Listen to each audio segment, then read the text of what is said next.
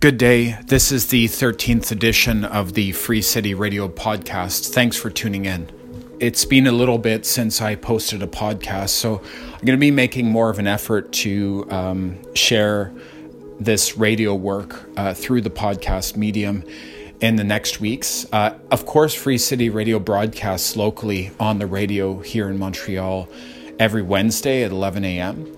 The podcast is a little bit different, and I try to share some more music and some more personal reflections. So thank you to everybody who has subscribed and downloaded so far. I'm your host, Stefan Christoph. Today on the show, I wanted to start with a discussion I had with a Bulgarian writer and sociologist named Jana Toneva, who has been documenting and writing about the social movement in Bulgaria that has been happening over the last 2 months. There has been protests taking to the streets in the country to demand social justice and to protest state corruption. Beyond the buzzword of corruption, just for a little bit of context, because there has been protests of the Bulgarian diaspora here in Montreal over the last months, and I've been going, I am part of that. My father is Bulgarian Macedonian, so I felt it was important to look at this issue. There's been mass protests in Sofia, in the capital of Bulgaria, but also beyond, also in towns and even some villages, which is really significant. Bulgaria, of course, is the poorest country by far in the European Union. The wealth inequality is extreme, and there's a lot of problems with state corruption. Jana, who is a writer, progressive writer in Bulgaria, has been chronicling the protest movement for Al Jazeera English. And I felt it'd be good to speak with her to get a breakdown, a critique, some ideas about what has been happening, some of the underlying issues, and how the protests in Bulgaria relate to a broader understanding of movements for social and economic justice around the world at the time, of pandemic, but also beyond.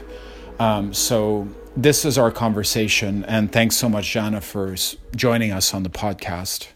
My name is Jana Toneva. I'm from Bulgaria. I'm a sociologist based in Sofia.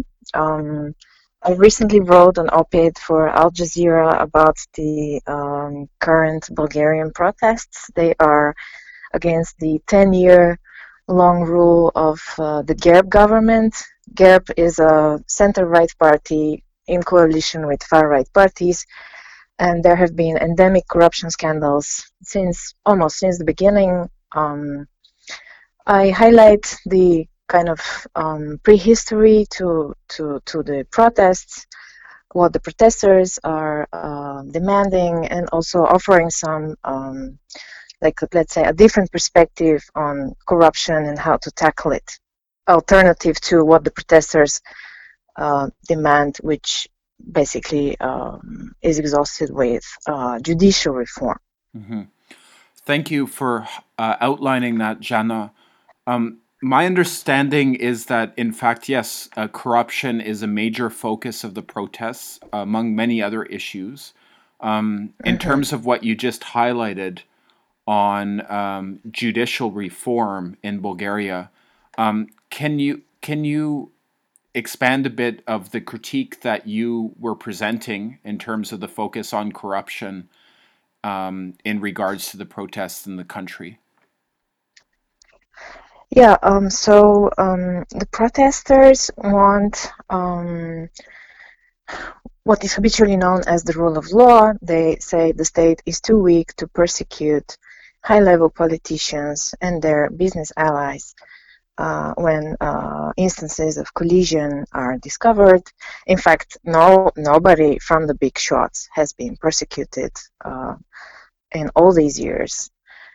And what I say instead is that I think it would be better if we undercut, so to speak, the power of these corrupt elites from the foundations, which is basically money. So because Bulgaria is the poorest and the most unequal EU member state, so the top tier, they accumulate so much money, and as we know, money is power. So if we devise economic policy, not just judicial or criminal legislation, but economic policy which is more egalitarian, more redistributive, this would undercut the power of the oligarchs more efficiently, and they won't be able to buy politicians in the same way as they're doing now. Because when we speak about corrupt politicians, we also need to be talking about the corrupting party, to for tango it takes two, right? So if these people don't get so rich, they won't be able to buy the politicians they need. A lot of the street protests have really focused on the issue of corruption. We've mentioned that. I Right. would like to explore a bit more what you're talking about. But first, I did want to hear a bit about corruption as it affects socially disadvantaged communities in Bulgaria. There is a huge discrepancy, I believe, between urban and rural communities, also between the experiences of different communities in the country. For example, the Roma community. I can imagine that corruption, in terms of how that trickles down to daily experience, affects communities that are already disadvantaged. The working class in Bulgaria is, if we can, uh, if we can define it, so it's quite marginalized and underrepresented and so on. But um, so, for example, when you go to a hospital, even if you're insured, you have to do a lot of co-payments. This is because the healthcare system is severely underfunded, because we have a very regressive taxation system. Basically, we have a flat tax. Bulgaria is almost like a tax haven, so the state barely collects any taxes, and all these social reproduction systems are severely underfunded. And when they're underfunded by the state, they're going to take their money from their users. So this is what happens. Like, you go to a hospital, you are insured, and still you have to fork out a lot of money to get something that the state is supposed to be paying for. And this happens to literally everybody. Or if you enroll your kids to the state kindergarten, it's the same. The fee is very low, but then there are these extra fees piling up, and this used to be considered corruption in the past, but gradually it became legalized. All these extra fees, which they're not supposed to be taking, but they have no other way to supplement their meager budgets. So this is one way where you have a weak state which does not collect taxes, doesn't redistribute. This leads to the great inequality I was mentioning in answering your first question, and which impacts negatively the quality of life of the majority of the people. Not to speak about crumbling infrastructure, because basically every city in Bulgaria is ruled via public-private partnerships and tenders, and so companies close to the ruling elites get these tenders, and they save on costs by buying the cheapest materials and so on. And then we have like really bad roads and public infrastructure. Bulgaria got something like 5 billion euros in the last years to upgrade its sewer and water infrastructure, and none of that has been utilized according to what it was meant to. And so we have all the time water crisis and shortages. Going back to the critique that you outlined on the focus on corruption, from what I understand, you're suggesting and underlining the urgency of addressing economic inequality and the great unbalance of economic access in the country. I could see that the protest movement could be co-opted by politicians with a populist message if it's played the right way. I'm wondering if you could expand on those ideas a bit more. Yeah, basically the anti-corruption discourse is really the dominant way of conceptualizing what's wrong with this country. So it could be that the protest is susceptible to something like that. So that's why I would like to push the conversation in the direction of economic and even taxation reform, so that these people don't get so rich and so powerful that they buy politicians. Thanks so much for pointing that out. It links to the point of the protests that have been happening around the world. Bulgarians all over Earth basically have been protesting in support of the demonstrations in Bulgaria. Here in Montreal, there's been protests too. Again, the focus is very much on corruption. As a writer, as an academic who's based in Bulgaria, following these demonstrations, how do you feel about the fact that Bulgarians around the world are protesting, and also in a political sense, can you talk about what you think that means? Probably you've heard that Bulgaria is like the fastest shrinking or the fastest dying country in the world. We have very low birth rates and a lot of outmigration. In fact, since, according to some estimates, probably conservative estimates, since 1989, since the changes, Bulgaria hemorrhaged around 2 million people, and there were 9 million. So this is like what, 1/4 or more of the population. So, but it's great to see that people from Bulgaria around the world have not lost ties to the country and are still, engaged somewhat or affected and want to participate in the political process, even if it's through the protest. That's perfectly fine. Well, a lot of Bulgarians have migrated within Europe, especially to the UK, Right. and also to other parts of Europe, of course. There seems to be, and this is related to the protests happening right now. I understand that there's sort of an informal alliance between the current center-right government in Bulgaria and some of the huge players in the EU. I'm wondering if you could talk about this. Yeah, when Bulgaria joined the EU in 2007, there was a great hope that the EU institutions will manage to discipline the ruling elites and their corrupt allies. Well, now, 13 years later, we see that this is not happening. And in fact, the only time the EU used some of its financial leverage against the Bulgarian government was when the socialists were in power. In 2008, there was a big corruption scandal, and they discontinued the flow of, I don't know which one of these funds that the EU has. And so since then, in fact, it turned out that EU funds and the EU membership are beefing up the mafia, the ruling mafia. They're not stopping them. And there has been almost like a moment of, reckoning and, big disappointment on part of the Bulgarian protesters and the larger population, that the EU is not able to help with this, and that it is in our hands to get rid of these elites and these practices and to fix this country so people stop living it, right? And as you mentioned, this government is a very nice ally to the ruling elites in Brussels. In fact, it's not like Orban. Orban has similar politics, but he's more like he's striking these gestures of the EU is colonizing us. We don't want blah blah blah. Even if he's taking the money, but the Bulgarian elites are doing basically the same what Hungary is doing, but they're not so explicitly oppositional to Brussels. So the Brussels politicians, they don't mind them, even if it's practically the same regime also in Bulgaria.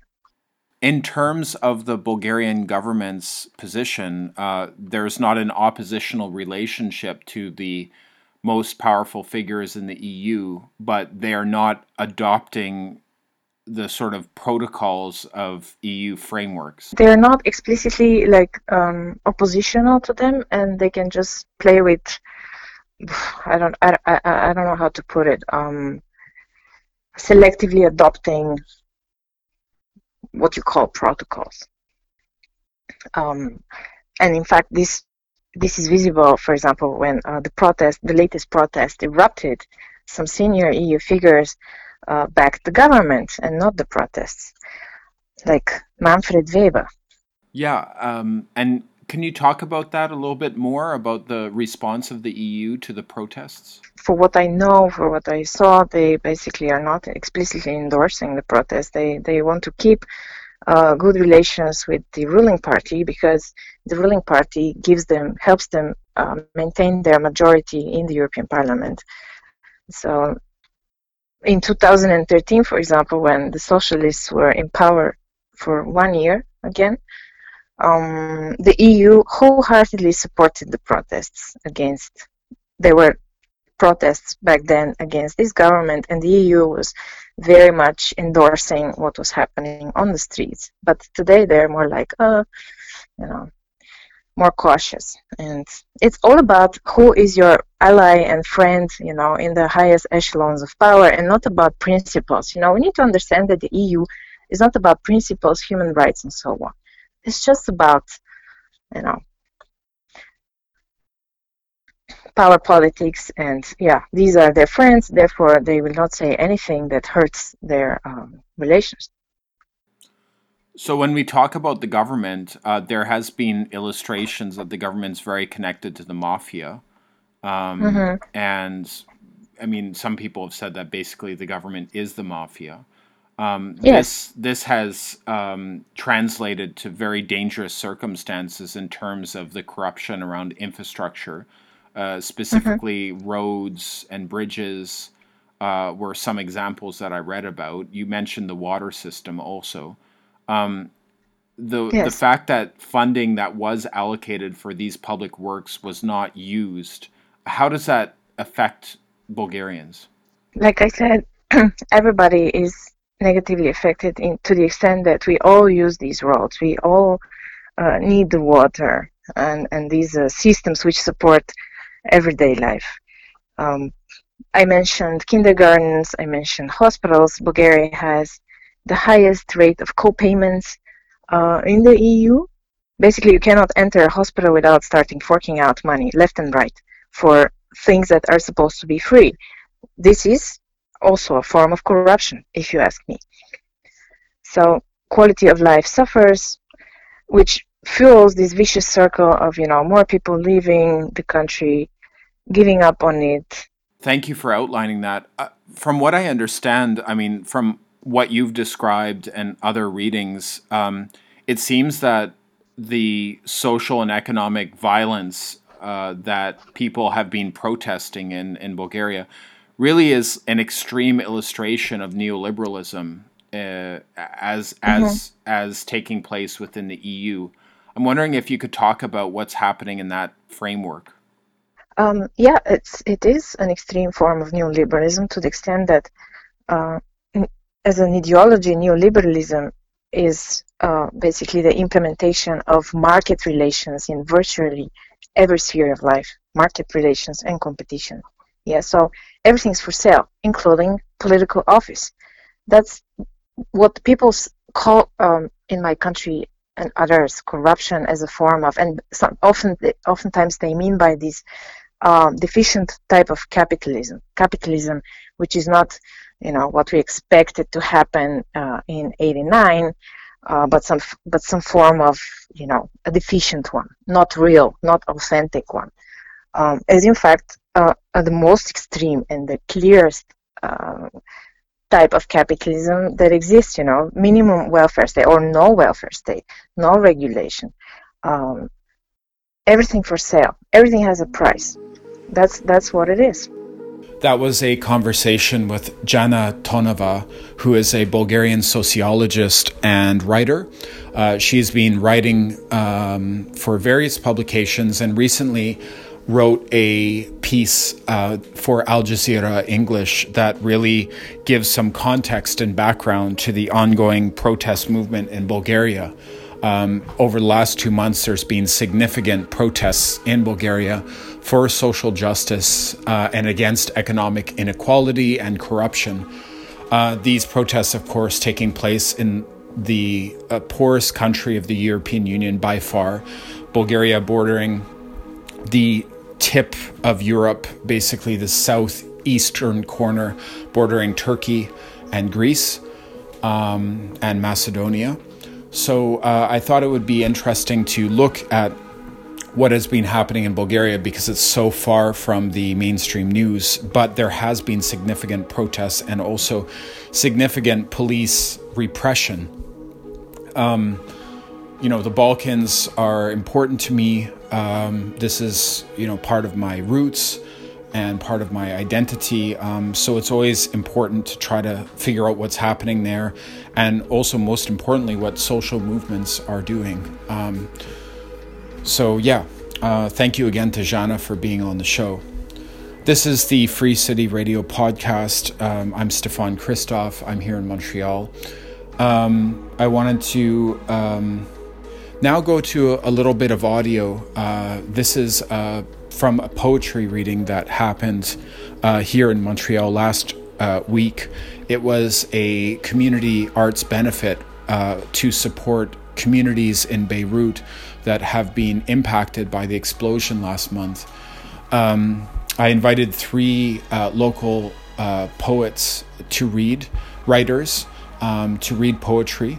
And I was really happy that Rawi Haj, who's an author, he wrote the book Cockroach and De Niro's Game, read at this event. We were raising money for friends in Beirut who have been doing grassroots relief efforts to support low-income people who were impacted by the explosion in the port of Beirut last month.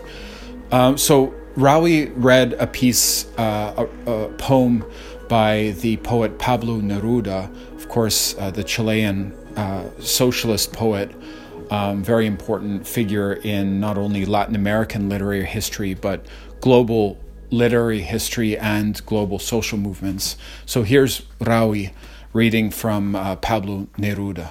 In the middle of the street, I wonder, where is the city? It's gone, has not come back. Perhaps this one is the same. It has houses, it has walls, but I can't find it. It isn't a matter of people, Pedro or Juan, nor of that woman, nor of that tree. Now the city has buried itself, has stumbled somewhere underground, and this is another time, not the same at all, taking on the same lines of streets, assuming the same house numbers. Time then does exist. I realized it. I know it exists, but I cannot understand how that city which had warm blood, which had sky enough for all, and whose morning smile spread like a basket full of plums, the houses with a forest smell, wood newly cut at dawn with a saw, the city that always sang at the water's edge, of sawmill in the mountains, all that was yours and mine of the city and its hilarity, wrapped itself up in love secretly and let itself fall into forgetfulness. Now, where it once was, there are other lives, a different way of being, another hardness. All is well enough, but why does it not exist? Why is it old aroma now asleep? Why did all those bells fall still? And why did the wooden tower say goodbye? Perhaps the city fell away in me, house by house, its warehouse eroded by the slow damp by passing time. Perhaps it was I who lost the blue of the pharmacy, the stored up wheat, the horseshoe that hung in the harness store, and those souls who were always searching as though in a well of dark water. Then, what am I coming to? What have I come to? That woman I loved once among the plums in the stunning summer, clear as an axe blade catching the moon. She was the eyes that bite like acid into the metal of helplessness. She went away without leaving, without changing house or country, want of her own will, trembling through times backwards, and did not fall into mine when she opened possibly those arms which escaped my body, and she was calling perhaps at the distance of so many years, while I, in another corner of the planet, was drowning in the distance of my age. I will ask leave of myself to enter, to return to the missing city. Inside myself, I should find the absent one, that smell from the lumberyard, perhaps the wheat that ripples on the slopes still goes on growing, but only with me. And it's in myself I must travel to find that woman the rain bore off. And there's no other way. Nothing can last in any other way. I am the one who must attend those trees, and somewhere or other decide where the trees should be planted all over again. Okay, thank you very much. That was poet Rawi Haj reading from the Chilean author and poet and activist Pablo Neruda here in Montreal last week at a community arts benefit for Beirut that took place here in the city. This is Free City Radio Podcast. I'm your host, Stefan Christoph. Thanks for being with us. I wanted to now go to a piece of music.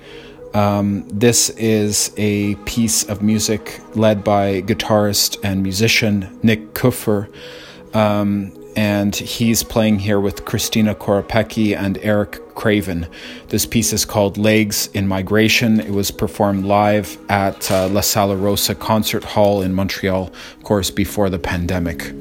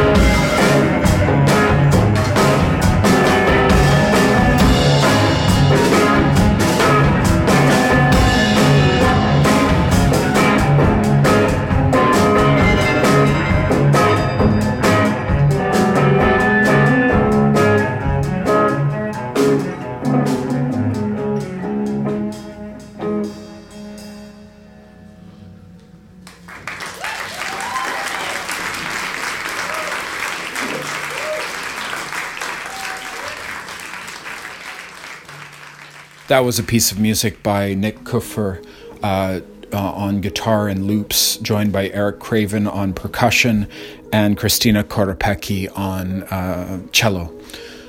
This is Free City Radio Podcast. Thanks for being with us. I'm your host, Stefan Christoff. Next on the show, I wanted to address an issue that has been in the news, but I also felt it was important to have a longer conversation with somebody from the diaspora of the Uyghur community here in Montreal.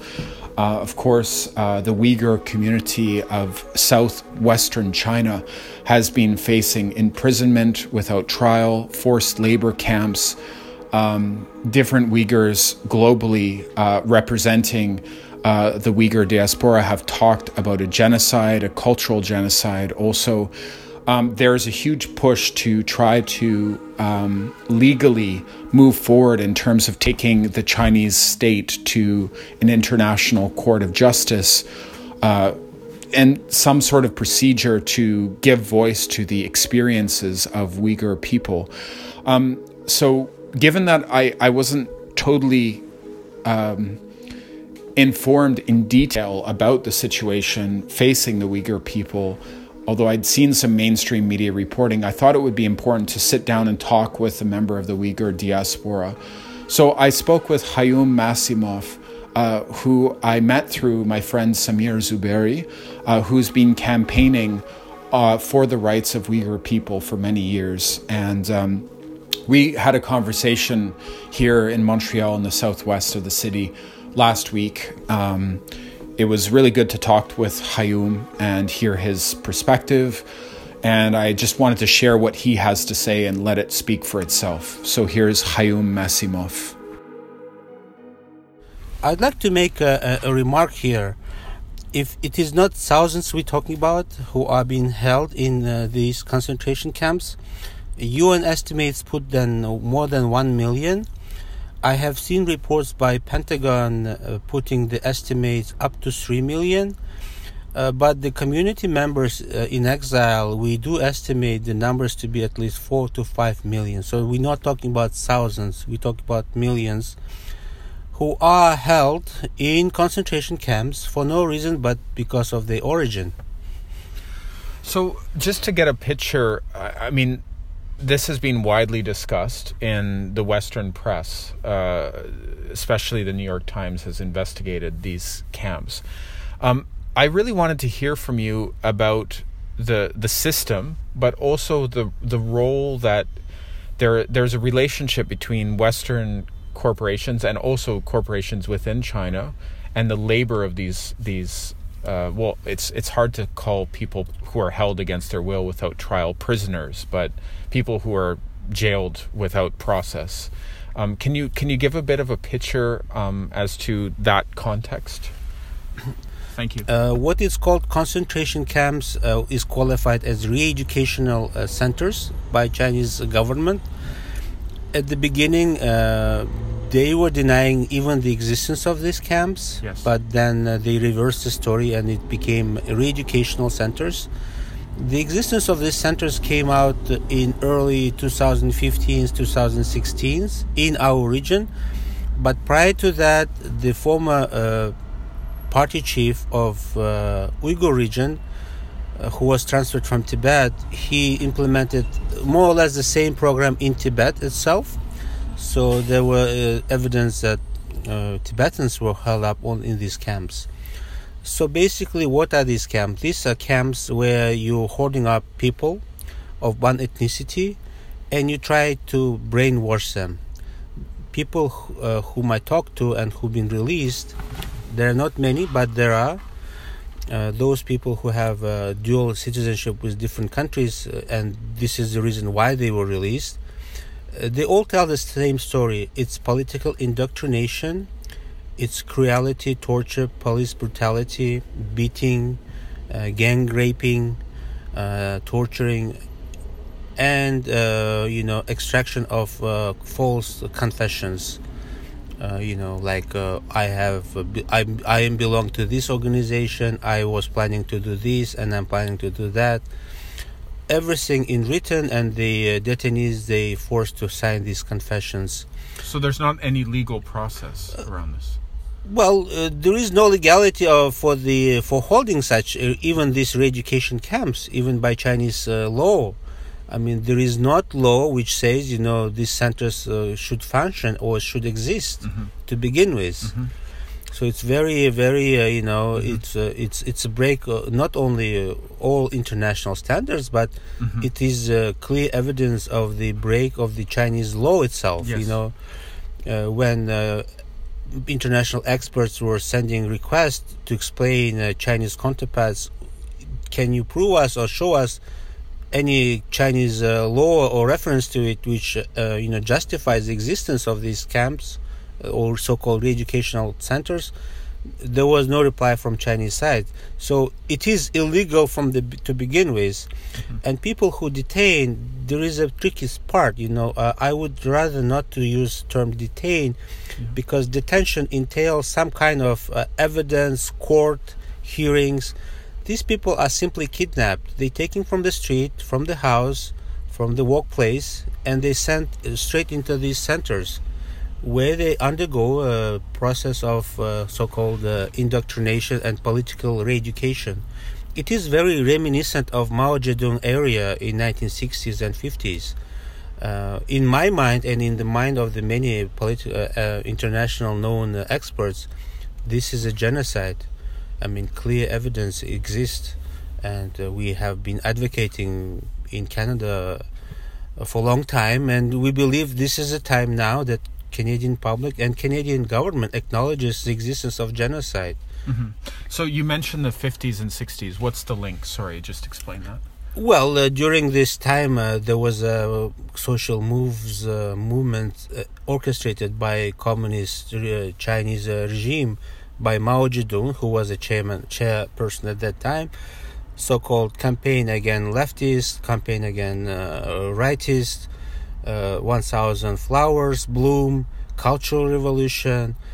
So it is very reminiscent. People were sending to these gulags, where they were forced to undergo this political indoctrination and brainwashing. In fact, the current chairman of CCP, President Xi, his family was a victim of these camps. His father was sent out to these camps, and the President Xi himself was he raised in this farm, tending after the porcine, tending the folk, after animals. So it is very contradictory that the same person who suffered so much under the previous communist leaders now is implementing even the more worse, cruel program in the region. So in terms of understanding the history, thank you for that context. I mean, often human rights abuses on a systemic level, when it comes to the situation facing cultural minorities, is justified in the context of quote-unquote progress. And we've seen similar historical patterns through colonization in the Americas in regards to indigenous people. When we were talking before I started recording, you made some sort of parallel between the colonization of these territories and how indigenous people were treated and what's happening in southwestern China, or your traditional lands, the traditional territories of the Uyghur people. Is that link important in terms of understanding what's taking place? There are some parallels, but I'd like to clarify one point. Uyghur people are not the minority in their own land. Yes. What we refer as East Turkestan. We are Turkic-speaking Muslim people. We have had rich history of our own independent states, and culture and heritage contributed a lot to the world heritage, the music, literature, science, etc., etc. So we are a nation which was occupied by Chinese communists in 1949, same in line with Mongolians or Tibetans. So to say that we are minority, it might be a bit confusing for audience. So I'd like to make point on that. Secondly, yes, when we talk with Chinese officials, when there is a chance in private, and we ask, what you're doing is wrong, and what you're doing is wrong, they do quietly confess, yes, we're doing it, and it might not be a right thing to do in terms of, present policies, but this is a history, and this is a reality. As soon as you will become assimilated, you will be better off as a nation, So total assimilation, signification, that's the final goal of these, regime implementers. And as an argument, they push forward this thesis, saying, look at Americans, you look at the Canadians, they did the same with Native Americans, Just admit you will be better off if you will become assimilated, if you will be so-called cultural, and you will be integrated in the, majority Han Chinese culture and what I call oikumena, a Greek term for civilization. And, just face it, this is a reality. And in my understanding, it comes from the ideological indoctrination, because Chinese communists, they do believe in communism, and communism advocates for Darwinism, and Darwinism is, the main concept is a survival of the fittest, and per se it implies that there is no morality. The strongest will survive and will dominate the whole jungle, the whole world. So that's a departing point of all these atrocities we're seeing in the region. And China nowadays, or I would say Chinese government, is so confident they can handle this situation by wiping out, destroying the culture. And so what they're doing actually is social engineering. They're rebranding the mindset of people, and they separating children from their parents. They ship out the parents to work in the slave factories, and they raise children as Chinese, and they do coerce Uyghur women to marry ethnic Chinese. The ban on language, on religious practices, on culture, and even cemeteries nowadays, they are razed to the ground. So to erase any cultural, ethnic identification. The mosques, which are like 500, 600 years old, they all razed to the ground. The ancient city of Kashgar, where Marco Polo used to venture and marvel, it's been destroyed in 2009. It's been bulldozed. The Quran, the holy books for Muslims, they've been burned in thousands and thousands, and yet there is a big deafening silence by large, and no reaction by international community, which is very heartbreaking. Qayyum, you talk about, I just want to bring up this point because I think there's some debate within the left in North America around, you mentioned communism as a survival of the fittest. Some people argue that some parts of communism are about equality between people. This is not the experience in terms of the way communism has been implemented by the Chinese state in relation to the Uyghur people. That's obviously not your experience and not your experience now. What do you say to people who defend the Chinese state's actions as a counterbalance to Western traditionally colonial interests? How do you respond to that? Well, this is a question of ideological stand. I believe that communism, at least for Uyghurs, it was manifested as a radical, terrorizing, extreme ideology. And communists came to our land, they took our possessions, they killed people, they killed the elite, all peuple savant, intellectuals, clerics, etc., etc. So in case of Uyghur people and other Turkic-speaking natives of this land, communism had very bad, very negative, devastating effect. like within the span of 2 generations, we became so marginalized, so impoverished, and so I cannot even find the terms to describe it. I would say marginalized in our own homeland. We have become a second-class citizens, all in the name of what? Of communism. So what kind of communism it is? The invaders come and they rape your sisters and mothers. They take your children from your parents. They send you into prison.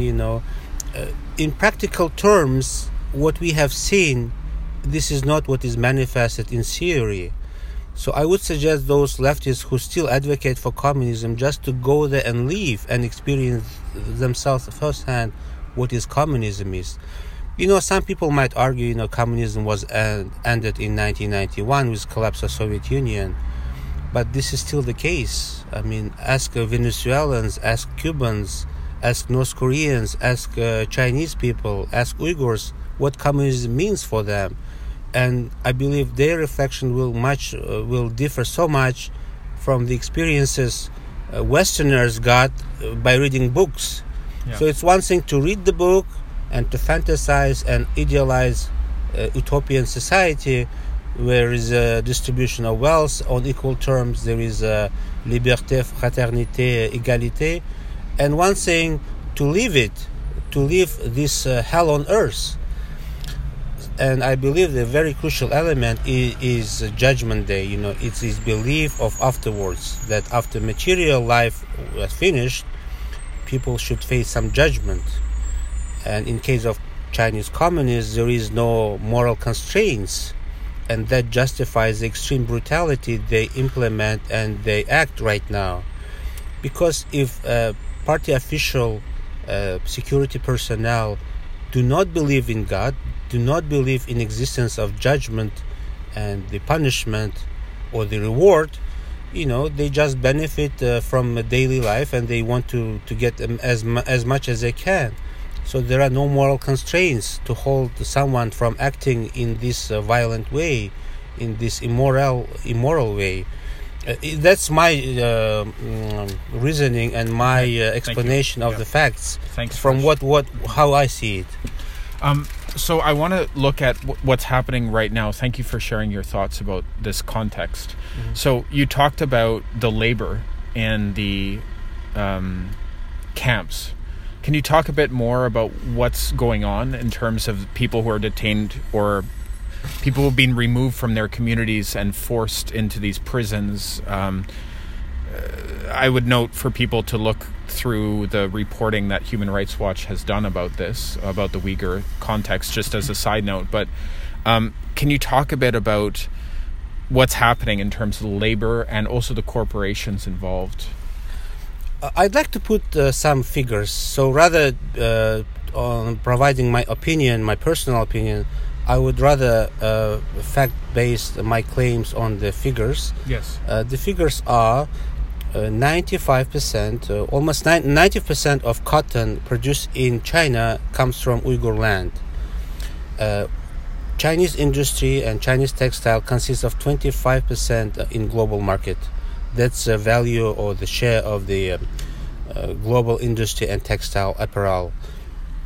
In Canada, there are many companies, I would say 82%, which were named by Australian think tank in the latest research, which import cotton from Uyghur land, from China, into North American markets. To begin with, let's say Adidas, Reebok, H&M, Walmart, Costco, etc., etc.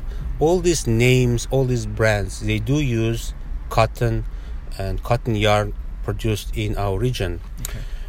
It is almost certain that this cotton, which comes from China and which comes from our region, been collected by forced labor. What do I mean by forced labor? People who work for free, for no wages. They collect this cotton, they process it, and they sew and they do manufacturing textile. all these brand names which end up eventually on the market in North America. So when Canadians argue, oh, it's so far away, it does not affect me, it's very sad, but this is like, I have nothing to do with it. I think this is a false argument and a weak defense, because whenever we buy products made by tainted slave labor, we are partially responsible, because by buying these products, we do encourage investments and exportation of these products, and we actually feeding this system which profit on free slave labor. And this is very important issue that I would like to raise, that the public awareness should exist.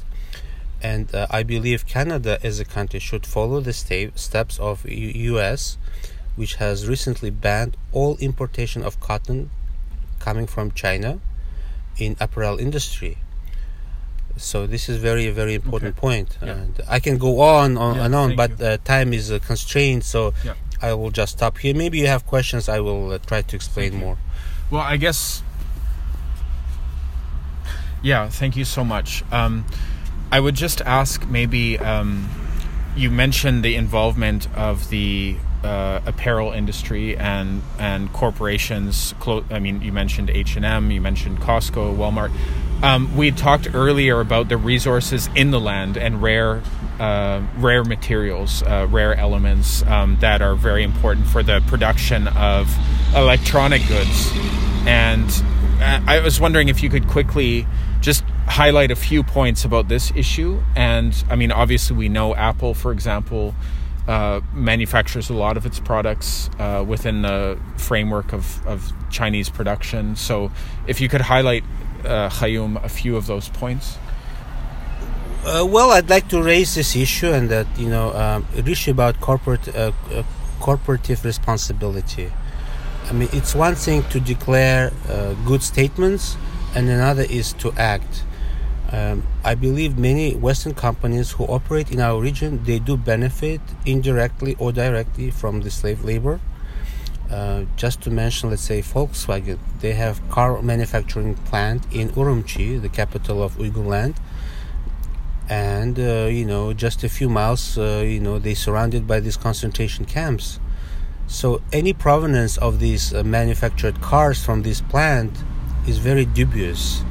We do suspect, and it's very highly likely, that partially or integral part of manufacturing was involved using slave labor. So just one example, Volkswagen. Apple as well, rare earth materials which are extracted and we end up using in our cell phones, if it's coming, like, let's say, brand marks like Huawei, they all been extracted in Tibet or in our region.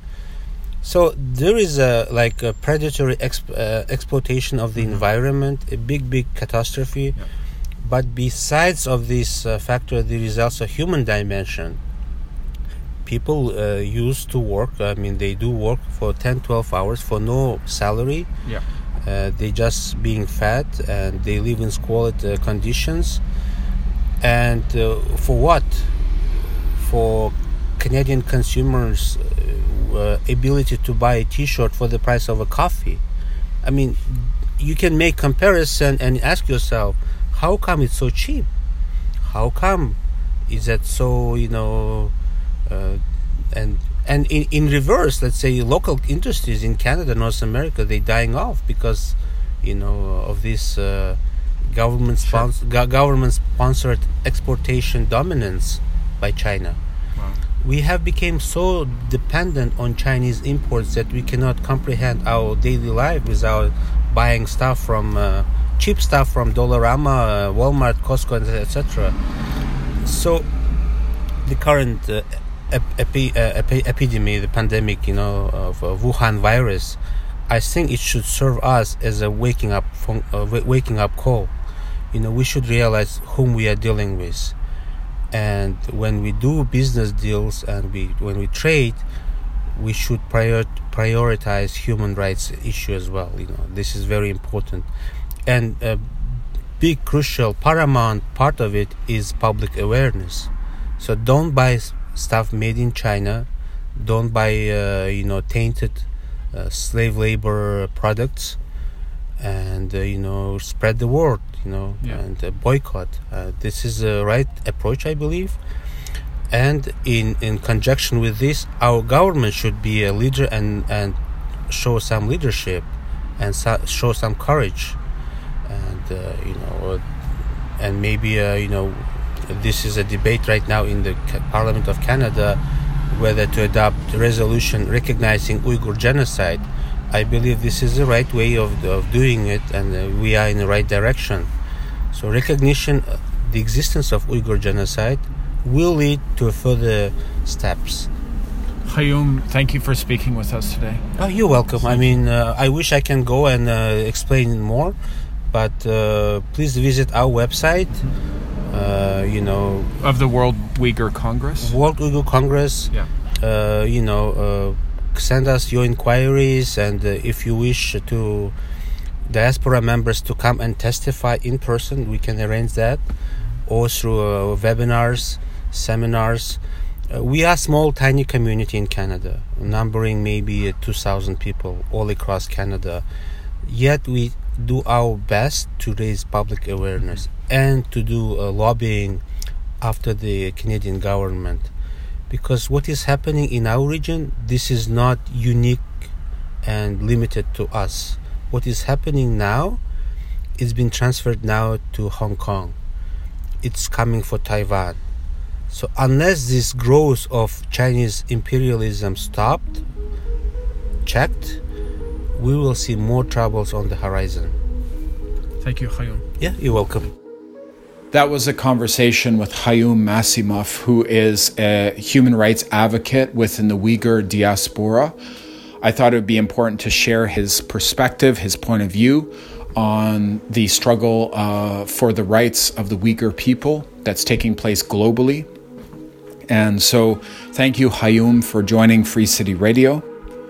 This has been the 13th edition of Free City Radio podcast. Thanks for joining us. I'm your host, Stefan Christoph. I try to keep this podcast up. It was started during the pandemic. I've been working and organizing on a lot of different issues here in the city and working hard on that. So I am going to be stepping up the podcast in the next weeks. On Wednesdays, you'll hear it. And thanks for being with us. You can subscribe to our podcast on Apple Podcasts. Give us a rating if you like it. If you have any ideas or if there's any music you're working on you'd like played, I'd be happy to consider it. Also, if you want to send any feedback, my email is stefan.christoff@gmail.com. Find Free City Radio on social media. We're going to go out with a piece that I worked on with my brother from our album Macedonians. It's called Mountains at Night. Miss my brother. He lives in the western area, in the West Coast, and I haven't seen him for a long time. So this is us exploring some musical tones. And thanks for being with us on Free City Radio.